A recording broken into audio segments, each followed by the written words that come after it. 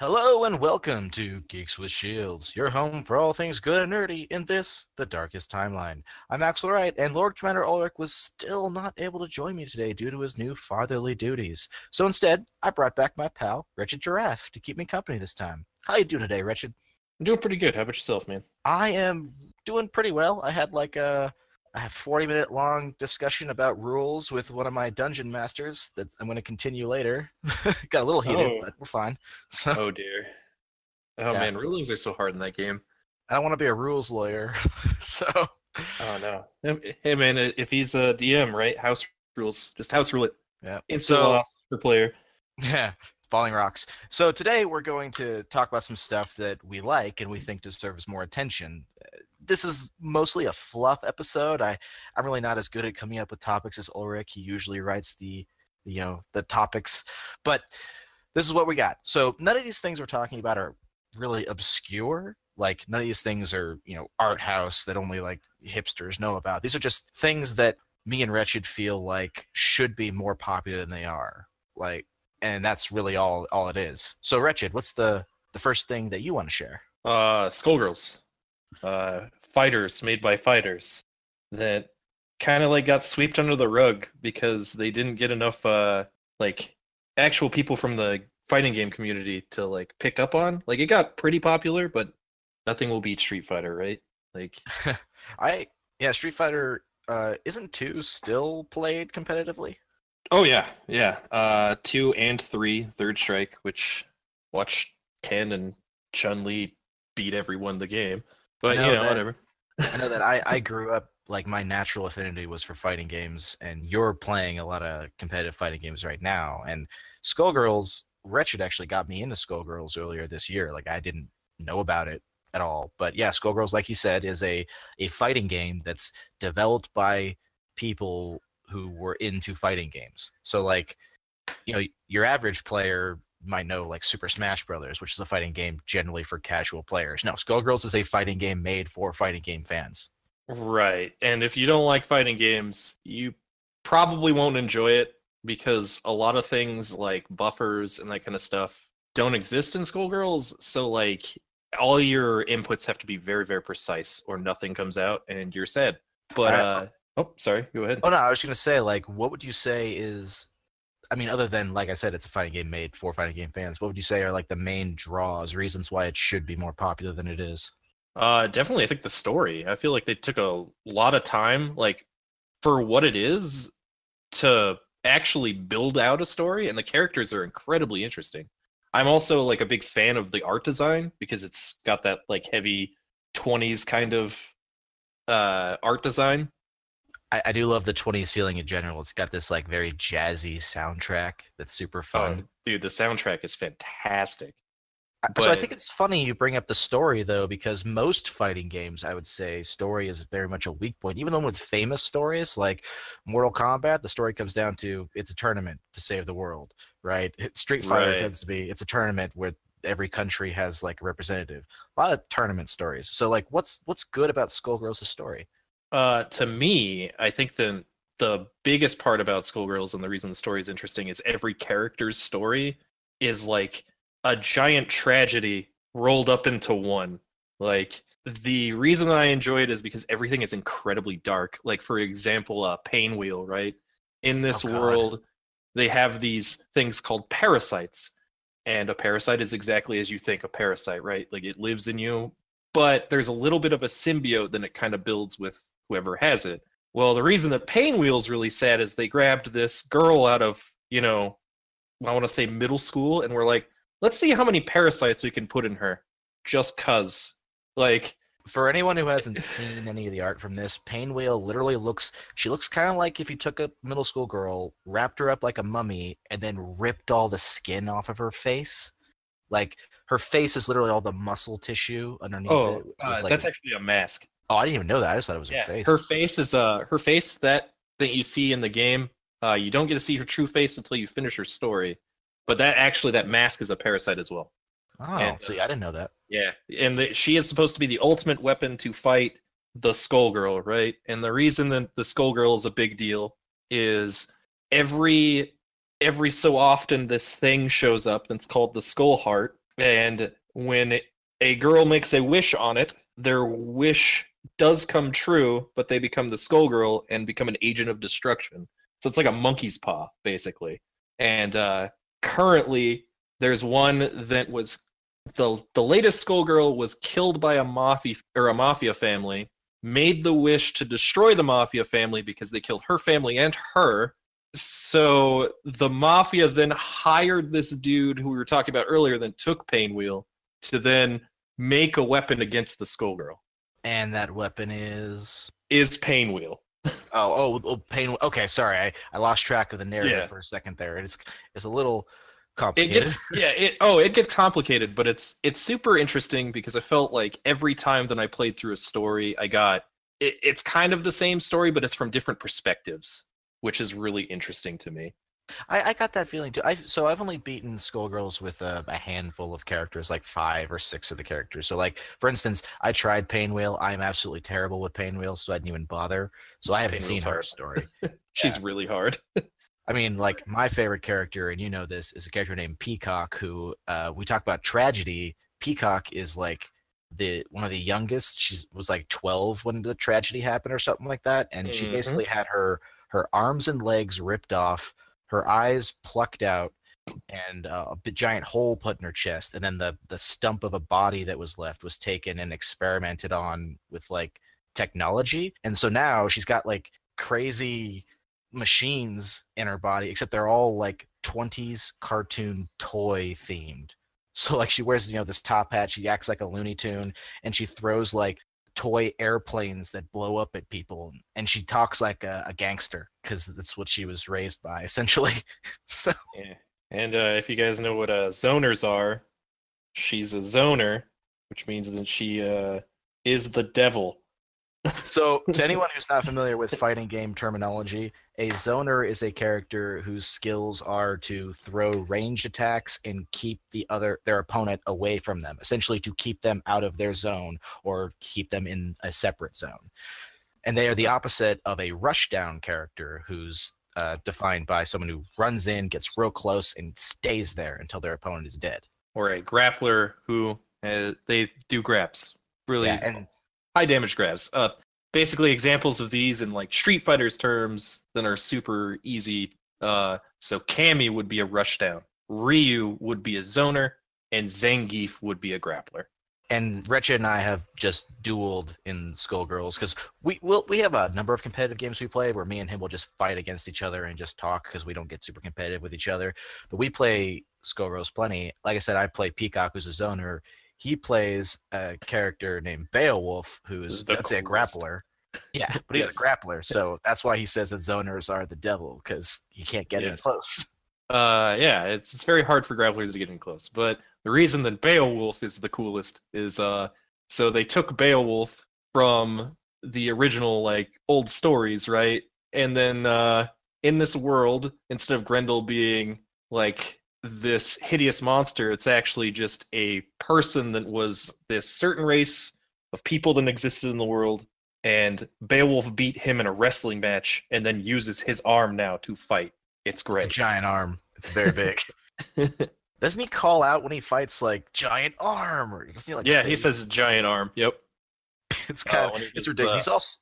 He's also the only one of the only 2 male characters in the game, right? And it's a fighting roster of about 20. Him and Big Band are the only 2 male characters. To me, Big Band is the devil. I hate Big Band. He takes up a third of the entire screen. He's just this giant character that's like impossible to dodge. And his whole thing is he's a robot made of instruments. Yep. He was made by the same people that made Peacock, but he volunteered. So, yeah. Point is, one more thing before we get off topic with Skullgirls. Wretched has told me this. I have not been able to confirm. I looked up, and there's no confirm or denying. This is just like heavily implied, but it's possible that the lead artist, or at least one of the high artists for Skullgirls, one of them, not all of them, but he does, one of them. And the only reason we found this out was there is a interview for the chick that did the voice for Felicia, one of the main characters, with Zone. Yeah, so Zone, to anyone who's innocent on the internet somehow, is a rather well-known creator of naughty Flash animations starring your childhood cartoons. You know, if you want to ruin your childhood. And yeah, apparently Zone also did character model work or character design work for Skullgirls, which you can really tell if you look at how the designs are. So Yeah, the art style. He's got a I don't know, he did a great job with that game. The art style is fantastic. Like everything is super fluid. so just something a little bit older now. I also want to talk about a game, which is Legend of the Dragoon, which is one of my favorite games growing up. And you know, it was a PlayStation 1 game. And for anyone who hasn't heard of it, start with Final Fantasy, because it's a Japanese role playing game, so it's JRPG, but it's set in a largely Western feeling world where if a dragon dies, its soul is in this like little orb. It's like the size of a marble, and if a person resonates with it, they essentially can become a dragoon knight. So they get all this like cool armor and abilities based on the dragon. Now there's this huge, crazy lore story going on, which I'll talk about in a second. But that's the bare bones description of what Legend of the Dragoon is. But like I said, it came out roughly around the time I think Final Fantasy 8 or 9 came out, because it was pretty late in the PlayStation. Yeah, I 1. think it was 8. I'm pretty sure. Not positive, but pretty sure.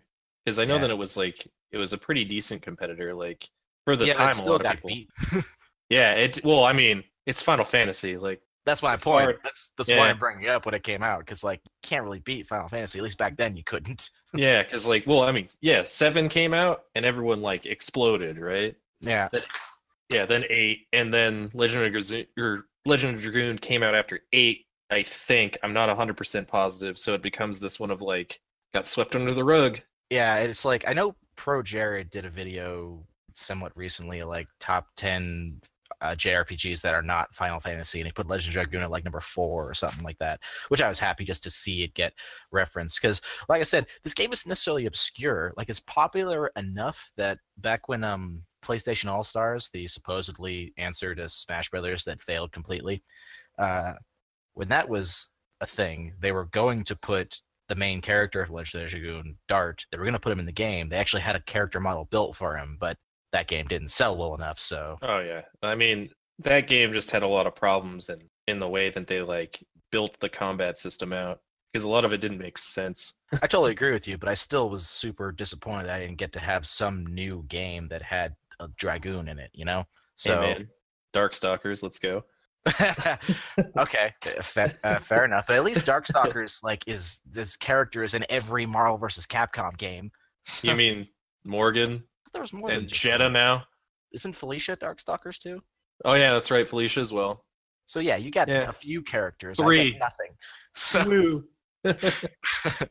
so yeah, Legend of Dragoon. Like I read some of the, because it came out at a time when the internet wasn't really a thing yet, so I wasn't aware of reviews or anything. I originally played it because I had one of those old, you remember those like PlayStation discs that had like it had like a few hours of one game and then like 10 minutes of like 10 other games on it, a demo disc. Oh yeah, freaking demo discs. You used to get them from like the PlayStation magazine and stuff. Yeah, dude. I think I still have some of those like laying around somewhere. Mine got stolen. But yeah, rip. I had one of those for a while that had a bunch of games I didn't care about, and then 3 hours of Legend of the Dragoon on it. And I replayed those 3 hours over and over again until I finally, because I was like 8 or 7 or something like that, until finally I managed to find a copy like in a store, it's one of those games like Final Fantasy VIII that had 4 discs. So like this is a expansive game. And yeah, even to this day, like I've only met maybe 4 people in my life since I first played it who knew what I was talking about at all. Yeah, it's a game that I saw played but never like played a bunch myself. But I mean, it's the same thing with Mega Man Legends. Like I found that in a game shop like over in Seattle a couple years ago, like the original copy of it. I still haven't even played it. Yeah, so like most JRPGs, the main draw of Legend of Dragoon is the story. Like it's a narrative-driven game. A lot of not necessarily cutscenes, but like a lot of dialogue, and the characters are not like quite as good as say Final Fantasy VII's characters are, but they still are really good, and the world is really interesting, and like each disc deals with a different continent. So on the first disc, you're dealing with the Civil War, and on the second disc, you're dealing with the story about like a princess who got kidnapped and then was impersonated by like a pirate queen. So then you got to deal with the pirates as well as the princess. And there's a side story about this crazy ass ghost ship. So, and the third disc has got this country that's all like super zealotry being attacked by the essentially god dragon. And so now you've got this like catastrophe story you got to deal with where you got to go deal with this god dragon. And then at the end of the third disc, you find out that the stories from the three continents are all actually part of one greater story that the fourth disc deals with. Like the villain is finally revealed properly at the end of the third disc, and then it's like, all right, now here's what we got to stop. And so you spend the fourth disc like dealing with it, and by that point, since you built up to it, it feels so epic, I guess. I don't know, I hate that word because it's so overused, but goddamn, it's appropriate here. So yeah, just over flooded. But yeah, your character, it sounds like walks into that and goes, "What did I stumble into? This isn't where I parked my car." Yeah, and they find a great way to tie all of the. So Final Fantasy was very good at this, but I feel like sometimes they kind of miss the opportunity. Okay, example: Final Fantasy VII tends to be one of the most popular, right? And or at least the most well-known. 6 is objectively the best, but I'm not going to have that argument right now. Anyway, so Cloud and Sephiroth have this interesting kind of backstory that's semi-connected and connected through Zack, and it all feels kind of like concrete, but at the same time really blurry. And I don't know, I always felt like it was kind of weak myself. I mean, Cloud is like the least interesting part of his own game. Oh yeah, definitely. All the other characters are super interesting in 7, but like the problem with 7, or at least that they like fixed, right? So when they make Crisis Core and we actually figure out who Zack is and why this is important. But my point in bringing that up is that Legend of Dragoon has this great way of, so Dart is a fun guy. He's a hero. He definitely feels like a JRPG hero, but he's also a fun guy. Like I would liken him more to Zidane from Final Fantasy IX than any other protagonist. Which I know there's a lot of people out there who are super Final Fantasy IX diehards. So yeah, through that. Anyway, but they find a way to take the overarching plot and tie it very directly and very personally to him in like 3 different ways, and it's super impressive when like you look at it. I went back and looked at some of the reviews from when the game first came out, and so the game has something called an addition system. So in most JRPGs, when you hit attack, they just go and attack, right? Right. In Legend of Dragoon, that's not how it works. Instead, your characters have a list of additions or combos, whatever you want to call them. And so when you hit attack, you go up and a square pops up on the screen, and then a larger square starts spinning around it, getting smaller. And once the larger square touches the little square, you press X. And if you do it right, then he moves on to the next attack.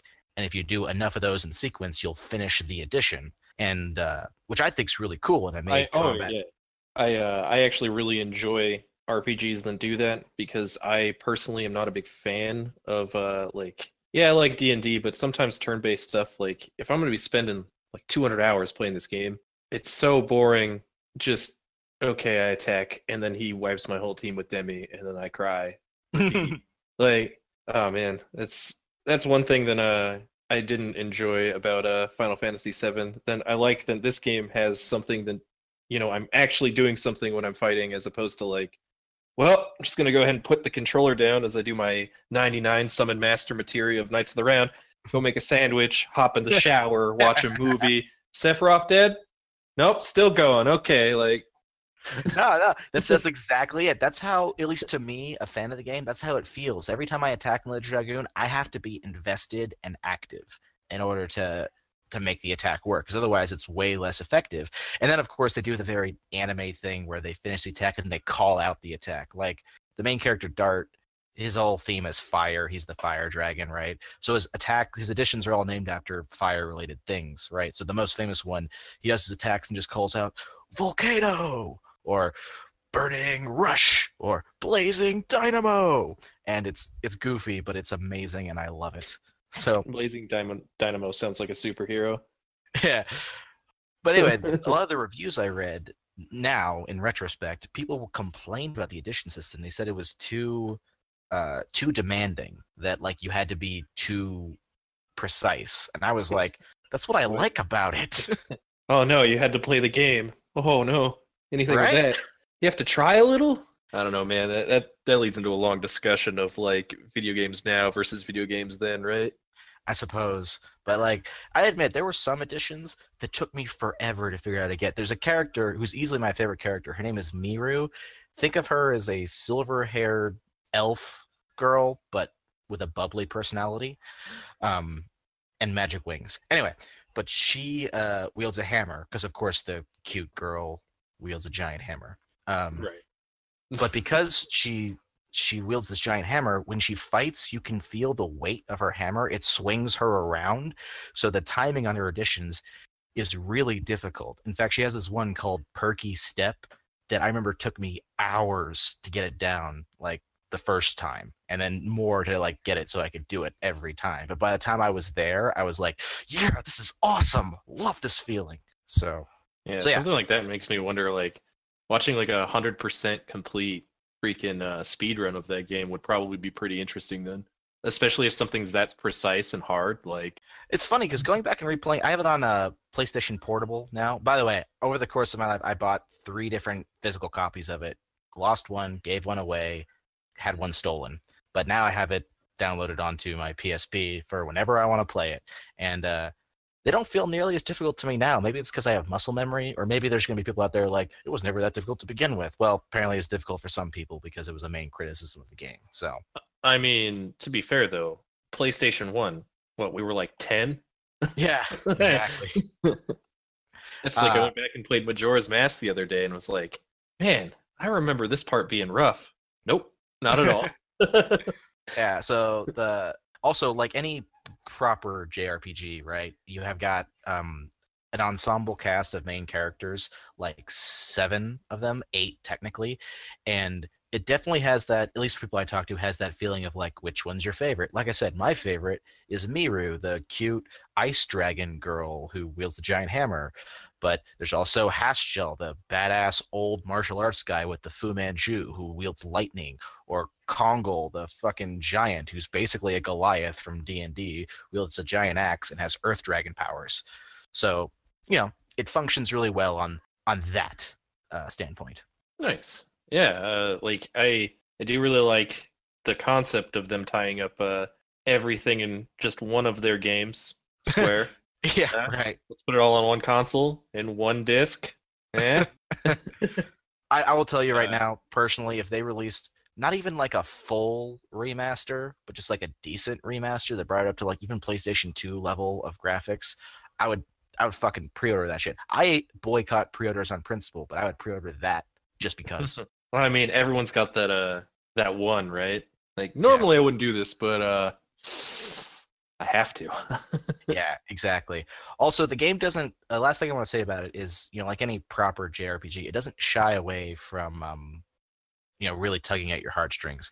The roughly 2/3 into the first disc, it takes a very important character and kills them. And it was, I know for a lot of people, Aerith was the first time an important video game character died in a game to them. This was for me, and I remember being like, no, no, ah! And just losing my mind as a child. So Yeah, Aerith, the only part about that made me go rip was she was one of my highest level characters and had a lot of my healing stuff. And I went, cool. I've been told that that's a pretty common occurrence with how that went down. So Wasn't so mad that she's dead that way. More mad than there goes half my stuff. well, anyway, we got our little talk about JRPGs in general, which I'm not as much a fan of anymore, but I guess I'm just waiting for a really good one. I guess I'm mean, more of a Divinity fan now, but oh, I mean, you've been really into D&D lately, so why wouldn't you be into Divinity, right? that is also true. Anyway, what is the next IP you want to discuss? I mean, we were just talking about things that we would throw money at, and freaking Monster Hunter, man. I am so glad that it is no longer in handheld purgatory. It's Oh funny because my god. I know with Monster Hunter that it's becoming a lot less obscure now with like the most recent, but I know that Oh, it definitely. was very obscure for a long time. Oh, for the longest time. And like over here, we could only get the G rank versions. So basically in Monster Hunter, right? When you start out, the old school, it was here's your weapon, go fight the thing, right? And you did that all the way through low rank till you'd kill every monster, and then you get into high rank where you're killing different colors, which are the variants, right? As well as like sometimes different monsters depending on which iteration you're playing, right? Yeah, And obviously. then after that, they were like, well, let's make some new monsters and then make another color variant, and they called that G rank, right? And that's Mhm. what the states got a lot. So like we got Monster Hunter Frontier, which was just Monster Hunter the G rank. But the only thing is over in Japan, they could get this on the PlayStation 2, where they can use a full controller. We got it on the PSP, where we had to develop the Monster Hunter Claw, right? Because I don't know how many people have a PSP, but if you've ever played one, right, the joystick and the D-pad are right together. So you had to develop this claw technique because your camera is the D-pad and your movement is the joystick. It was the worst.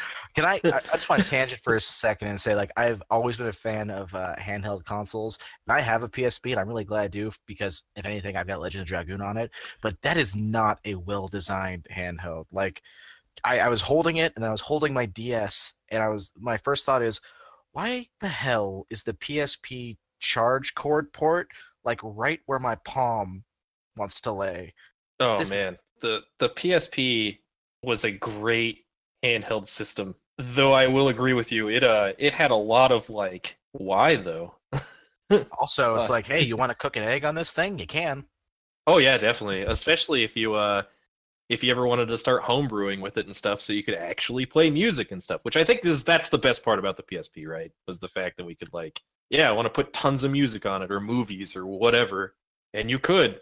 But Yeah, anyway, I mostly just played Dragoon, one God of War game, and Dissidia. It's like all I really got for PlayStation Portable. But dude, Monster Hunter for me, Monster Hunter everywhere, all the time.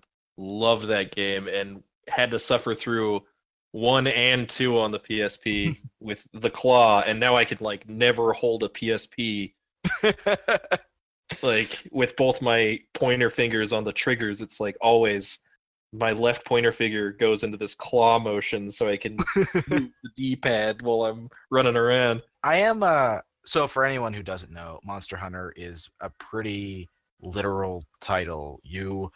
It's a game, it's got a very Dark Souls style combat, which I know will trigger some people because Monster Hunter actually came out first, but it's very similar style of combat. But the point of Monster Hunter is that you are going around hunting monsters, usually for their material, so that you can Mhm. make stuff and hunt bigger monsters. So this game hits a lot of things that a lot of people might not like. That they definitely fix in World, and I'll get to that in a minute. But it's very grindy. There are a lot of times when you want to upgrade your weapon and you are missing a scale. And I know you just killed that dragon, but you got to find that perfect scale, if you know what I mean. Like it's got to Uh, be the best scale. It's covered in scales. Just give me one. See, But as someone who, oh, go ahead, oh, go ahead. no, no, I was you gonna say, finish. as someone who loves Dark Souls, I want to like Monster Hunter. I'm trying to like Monster Hunter. Wretched actually came over to visit me like a month ago when he brought his copy of Monster Hunter World for the PlayStation 4, and I played it for a bit, and I love the combat is super fluid. The various weapons you get all have completely different gameplay styles, but I can't help but really empathize with the animals. It's not like in Dark Souls where I'm just killing undead monstrosities, Cthulhu abominations and stuff. In Monster Hunter, you really are generally hunting creatures. Admittedly, a lot of them are big and kind of horrific, a lot of dinosaurs, but I don't know, it's hard for me to get over it. I'm I gonna don't keep know, man. trying. Once it comes out on PC, I will play it with you and I will try to get over it, but it's I it's mean, hard. here's one easy way of destroying Dark Souls for you. What if I told you that every time that you're killing a boss, you're actually destroying a soul to absorb it? Eh, You're taking their consciousness. I have a You lot animal.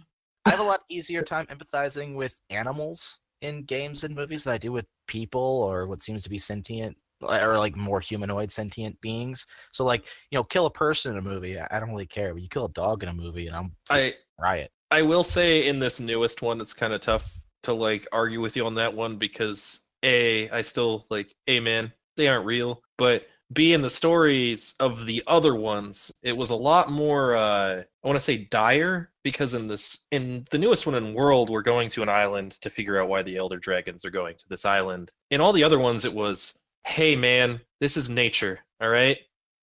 There's a T-Rex attacking our village. We're gonna have to kill the T-Rex, all right? Or he's gonna kill us all. Like, Whereas the first mission in Monster Hunter World is literally, hey, there's this herbivore dinosaur that's like a stegosaurus. There's too many of them, so go kill some.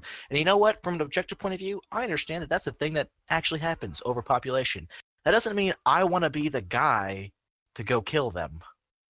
you would prefer to be the person, the handler, studies the whole time. Sure, I'll be a Huh. tamer, and I've been told later on in Monster Hunter World you get the option instead of killing things to a lot of times, trank them and Oh yeah, capturing.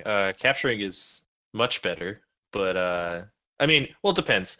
So capturing can be better because you have a higher rate of getting rarer parts. So that's why people capture. But anyway, yeah, moving on into the big bits of it getting out of handheld purgatory because it still stayed that way all the way through Monster Hunter 3, which is where I want to say some people were starting to get in because it came out for the Wii U, but like I know maybe like two people that bought a Wii U and is they that still Monster regret that Hunter decision.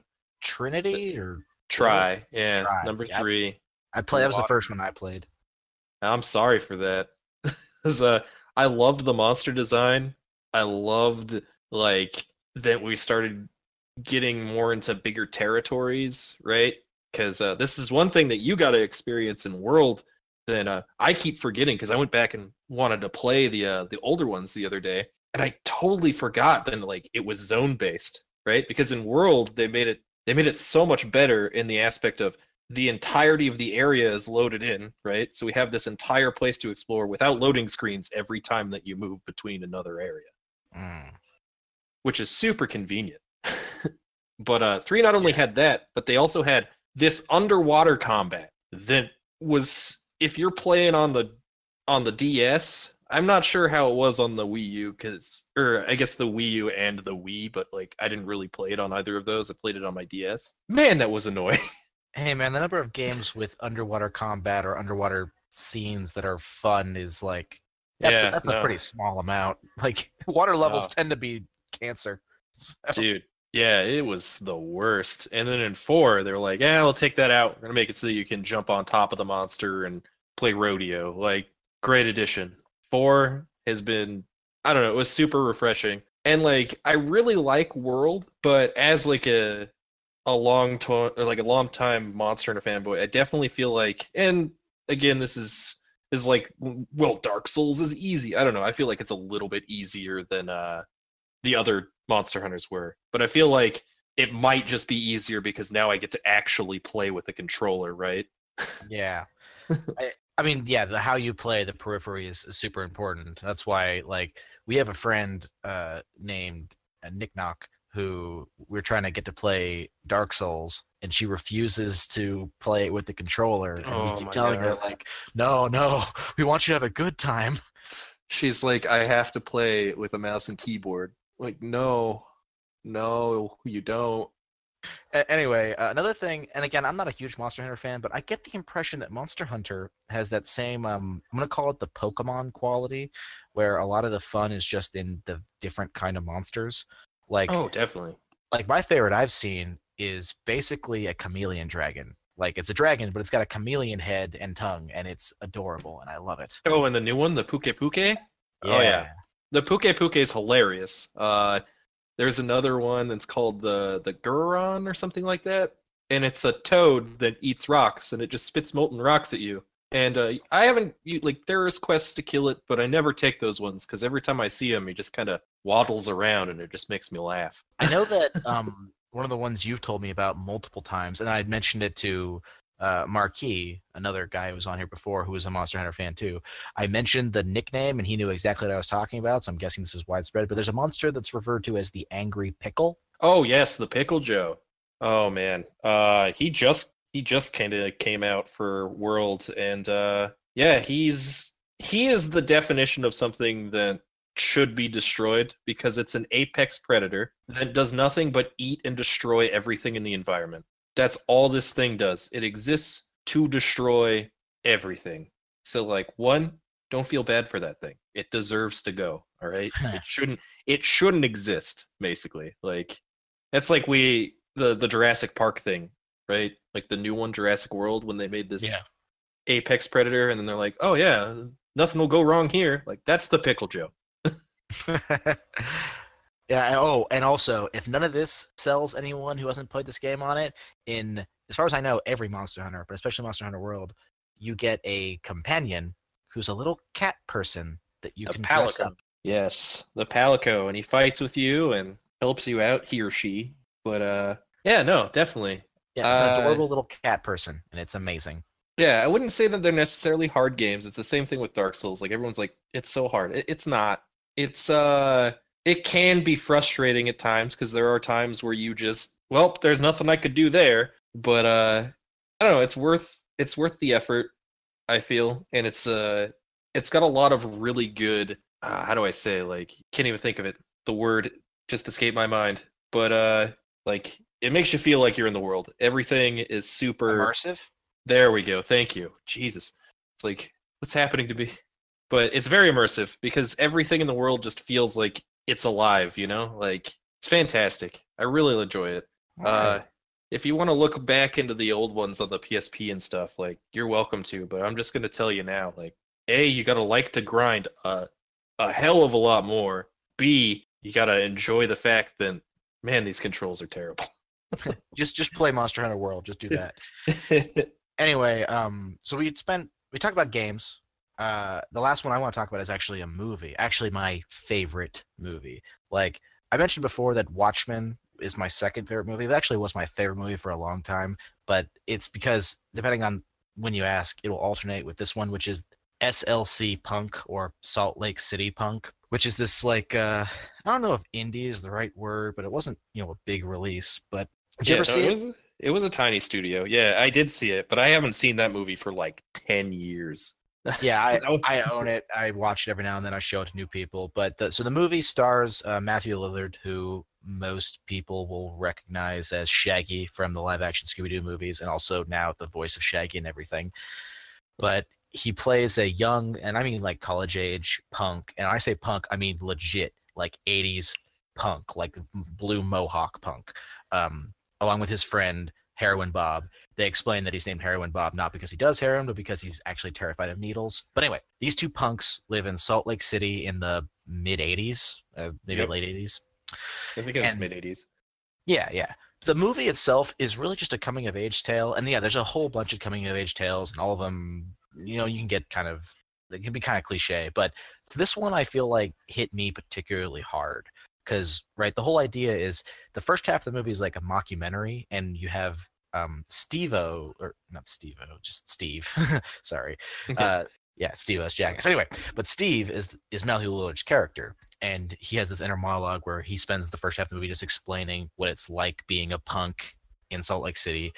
And then the second half of the movie, he starts really questioning his entire philosophy, right? Like, at the time I saw it, I was a goth in school. Well, I was an omni-goth. I wore all white instead of all black. But still, I was like defining myself on this counterculture thing.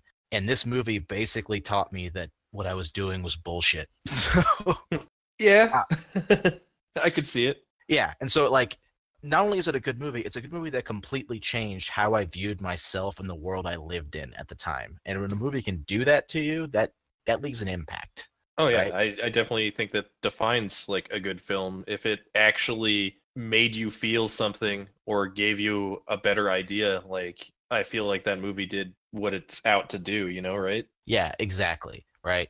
And so even though I wasn't a punk, I was a goth, the concept, the idea of a movie about youth that is trying constantly to define itself, and the idea of defining yourself by nonconformity is in itself a form of conformity.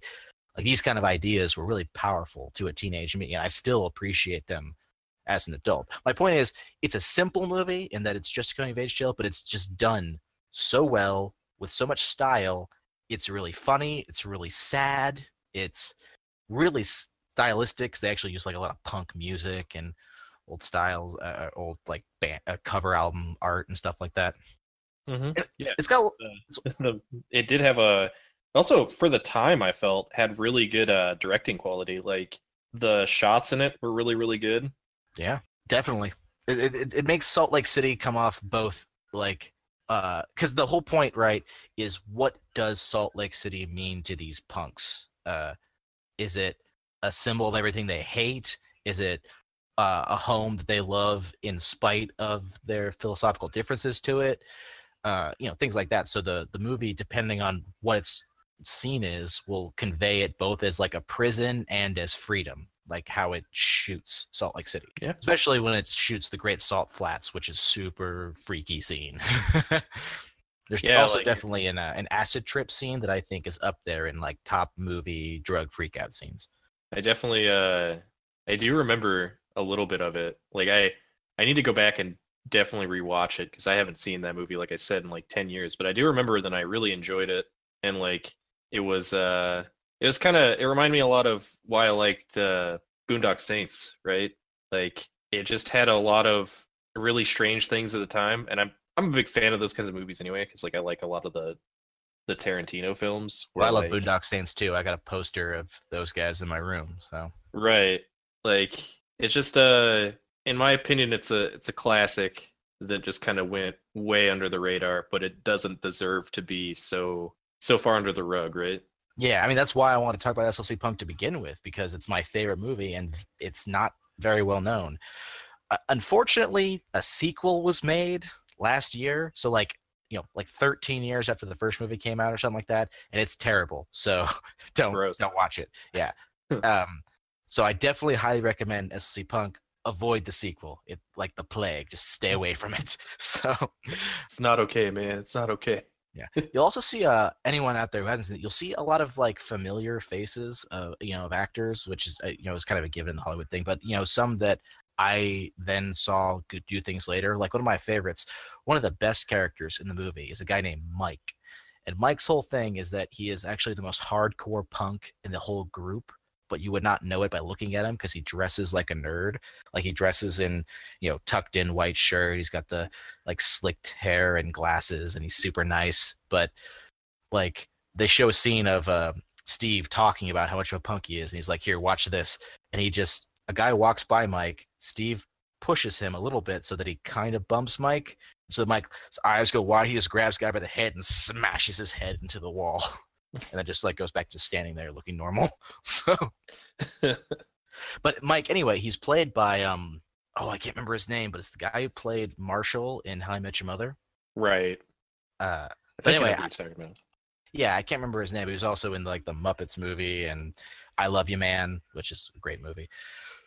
But anyway, that Oh guy, yeah, he's the tall guy. Man, what is his name?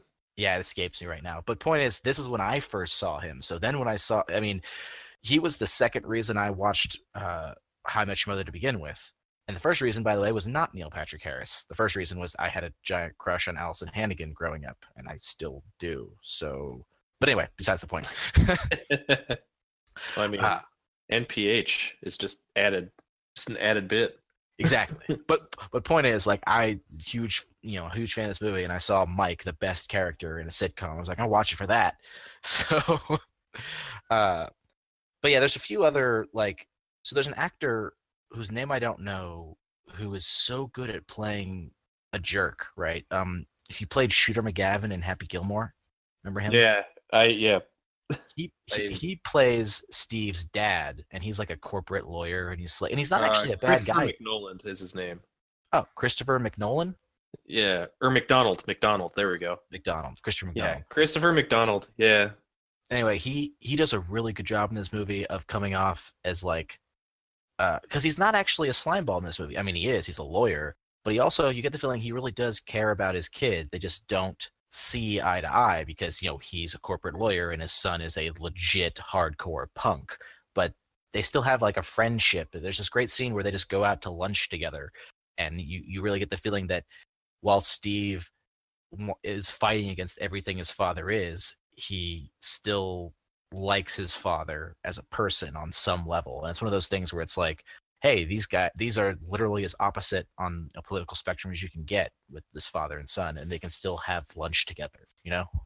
Right. Like Well, I something as mean, simple as that is really powerful to me. yeah. I mean, still family, right? Yeah, exactly. So that's you'll see some actors like that, and some that I haven't seen anything else, but kind of wish I would because they're crazy. Like there's this one guy who's their drug dealer, who is from some other country behind the Iron Curtain, I guess, and I don't know what his accent's supposed to be, but he's super rich because as insurance settlement when his parents died in a plane crash, and he's also out of his mind entirely. Like there's this great scene where he's like, "Let's go steal a car." He doesn't need to. He's got like 6 cars. He just wants to do it for fun. And then he's like, "All right, let's ditch the car." And they drive into the Great Salt Lake. But because the Great Salt Lake's full of salt, the car won't sink. It's just Exactly. floating on top. And he Uh, starts going crazy. And he's like, "Sink, you fool!" And he pulls out a magnum and starts shooting the car. It's hilarious. the struggle is Fine. real. Anyway, so yes, if I don't know if this movie is on Netflix. I know that the sequel is, and like I said, do not watch that. It's called SLC Punk 2, Punk's Not Dead. I had misguided hopes, and they were dashed by it, so avoid that. But if you can get your hands on the original SLC Punk, like I said, it's really worth watching, especially worth watching for any teenagers who consider themselves part of any counterculture movement. Like you consider yourself a hipster, a goth, a punk, a metalhead, whatever. I like I said, I was a metalhead at one point and a goth at another point. And this movie completely upended my view of the world, and in a good way. It's really worth watching. So I highly recommend it. Anyway, so that brings us to our suggestions of the week. And I admit I kind of cheated a little bit because my suggestion of the week is another thing that I love that isn't as popular as it should be, which is the anime Yu Yu Hakusho, which is my favorite anime. Well, tied my favorite with Fooly Cooly, but Yeah, I think they just aired their first episode of season 2 here. what a Fooly Cooly! Yeah. Oh, I need to I need to check that out. But anyway, not talking about Yeah, I Fooly need Cooly to. right now. No, it's a Yu Yu good show though. Hakusho, yeah, They Yu Yu better not Hakusho mess it is up. Rage. I agree with you. The reason I want to talk about Yu Yu Hakusho is because I just started rewatching it for the, I don't know, 10th time. Like I own the whole series on DVD, and once a year or every other year I'll just sit down and watch it all the way through. And my buddy Marquis and I are just watching it all the way through again. We're only like on episode 13 or something like that. But like I said, I've seen it all the way through like 9 times. It is, in my opinion, an almost perfect shonen, right? Like it's got that same Dragon Ball Z, One Piece, Naruto quality that it's a shonen. It's also long, but it's not like unreasonably long. It's 112 episodes, I think. Not One So, Piece. One Piece, and it's 800 episodes. No. But Oh, yeah.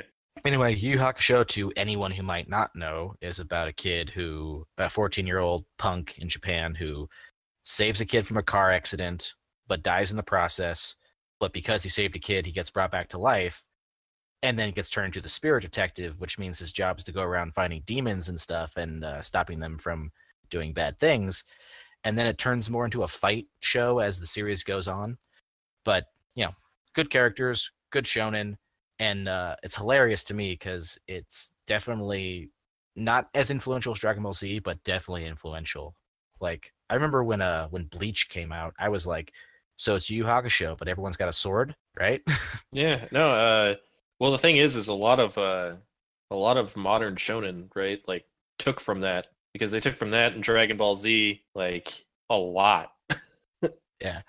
I just thought it was funny how specific Bleach took from Yu Yu Hakusho, because I have a friend of mine, Stevie, who was on last week.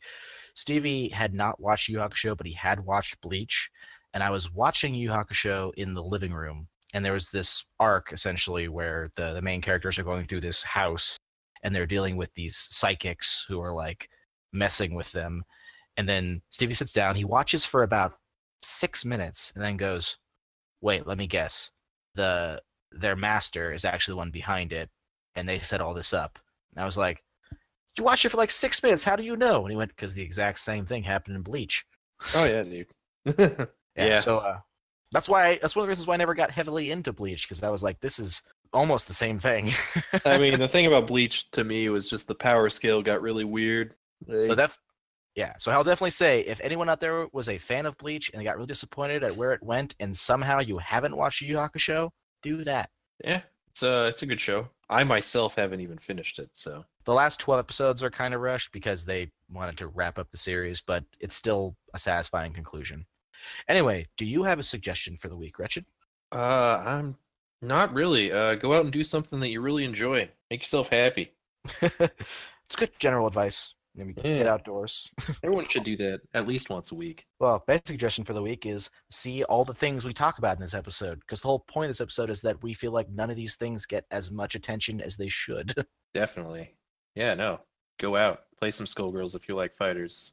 Do some monster hunting. Then send whoever made the Kushladora in freaking Monster Hunter World an angry letter about how that fight is incredibly boring. Is the Kushladora a dragon of some kind? Yeah, he's one of the older dragons. He makes a bunch of tornadoes, and all he does is sit there. So you have this staring contest with him because he's got a tornado in front of him. You can't run through it, so you're just like, all right, I guess I'll wait. Certainly a great way to attract new players. Anyway, thank you Hey, for listening. Be the sure only to bad fight. interrupt my outro, brah. Yeah, gotcha. Anyway, thank you all for listening. Be sure to like, share, and subscribe. Please leave a comment down below if there's something you'd like to hear in a future podcast. Try to get to it. Like I said, Ulrich's much better at coming up with the ideas, but we're on Twitter and Patreon, and we'll put links in the thing below. As always, this has been Axel Wright. Thank you, Wretched, again for filling in for Lord Commander Ulrich.